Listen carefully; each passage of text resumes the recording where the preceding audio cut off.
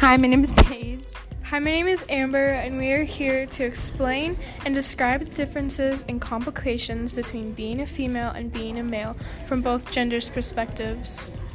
In our opinion, we think that women have it so much worse because they're not accepted into society. It's physically hard and mentally hard to be a woman. They are always thought to be perfect and have the perfect image and body image. People have high expectations for women, and young girls look up to these perfect models and think they are not perfect because they don't look like them. And they also have the constant idea that they have to be the best. In an article that we found called 10 Reasons Why It's Harder Being a Girl Than Being a Guy, from a guy's perspective, written by Jason Flores, he gives off some points about why it's so much harder to be a girl than being a guy.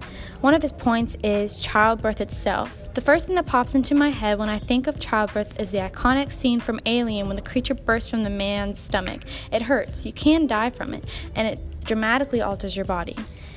Bless women for keeping the human race going. Another point he says is the female slut versus the male double standard. I don't need to elaborate. We've all heard it, but it never ceases to blow my mind. I've had men try to explain the logic of it. One particular explanation went, women are like a cup of water, and when they have sex, it's like someone spitting in the water. Would you want to drink that water after everyone else has put its germs in it? My response, if women are like a cup of water, then men are like a straw, and I sure as wouldn't want to drink from a straw that has been used in a cup of water all over the place.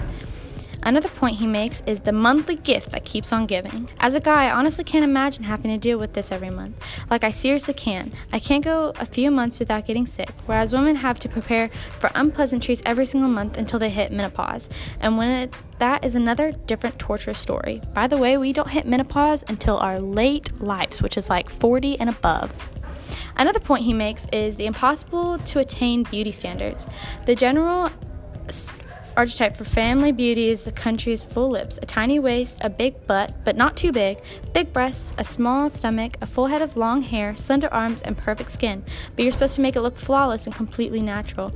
Men don't really understand all the work that it takes to meet these standards because they constantly knock on women for taking long to get ready. If only they knew how difficult it was.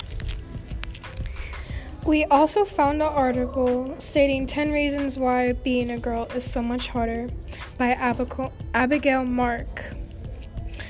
Her first reason is clothing. She says, this is a hard one. Sometimes you can find great deals on designer stuff, but if you want something out of the ordinary, you're stuck paying top dollar. Now, this isn't about the money either. Girls are expected to look flawless with dresses and heels, while guys can be in sweatpants and a sweatshirt and be perfectly fine in society. Another point she says is jobs. I had to say it. I recently had to switch jobs, and I cannot tell you how many interviews I went to, some of which told me straight up that they were looking for a male instead. Not only is this seen in the interviewing process, but also when you are in the job as well. I have seen guys get promoted faster, even if their qualifications are not as good as a female in the same position in need of a promotion as well.